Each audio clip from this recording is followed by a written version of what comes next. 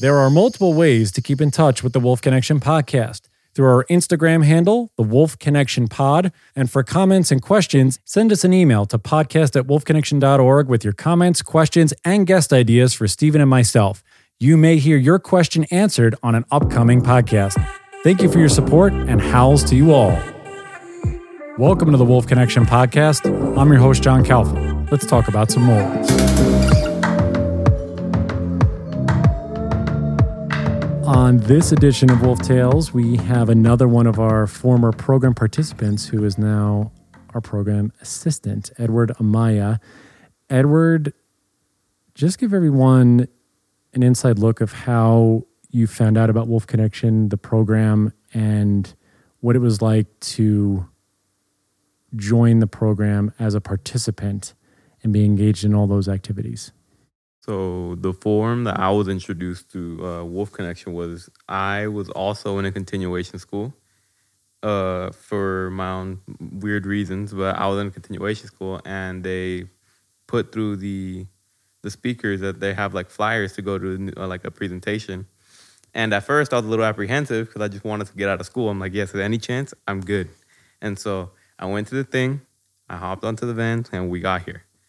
And ever since, it's just smooth sailing for me.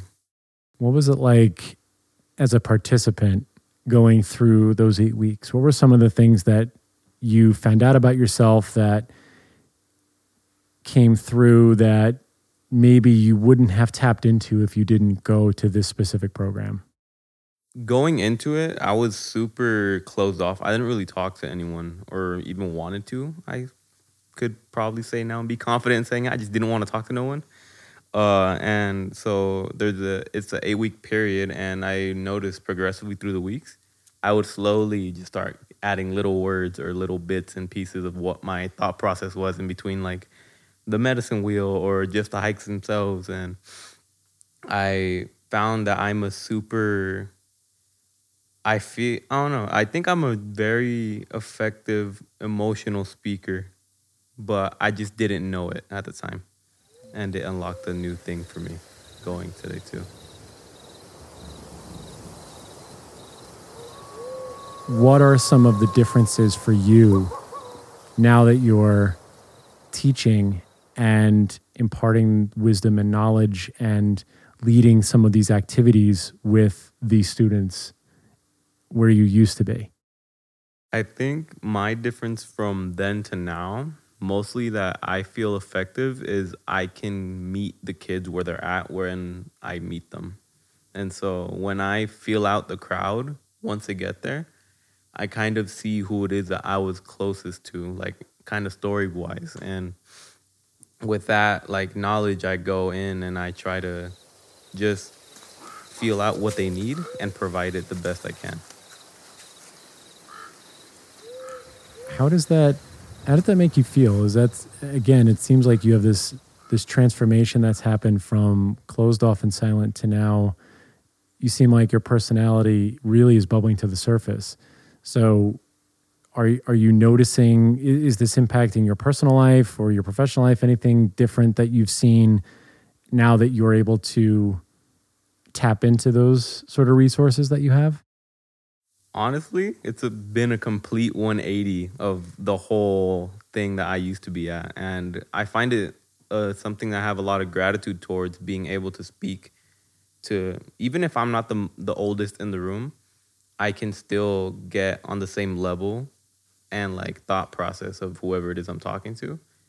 And it's helped me be able to guide them through what it is that they feel and help them kind of just sit with it and not really oppress it.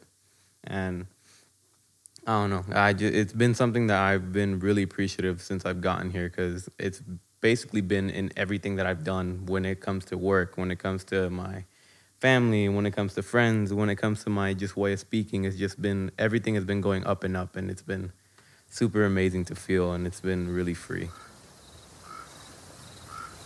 On the wolf side of it, is there a specific wolf or wolves that have impacted you in some way and taught you a specific lesson that you've carried with you that you continue to learn from as you continue on this journey? The wolf that really stuck with me ever since program has been the alpha male Kenai.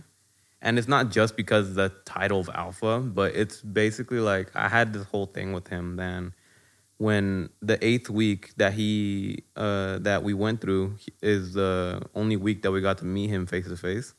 And it was also the first program that he got to go in the full line with and meet everyone instead of like in patches, so like group off.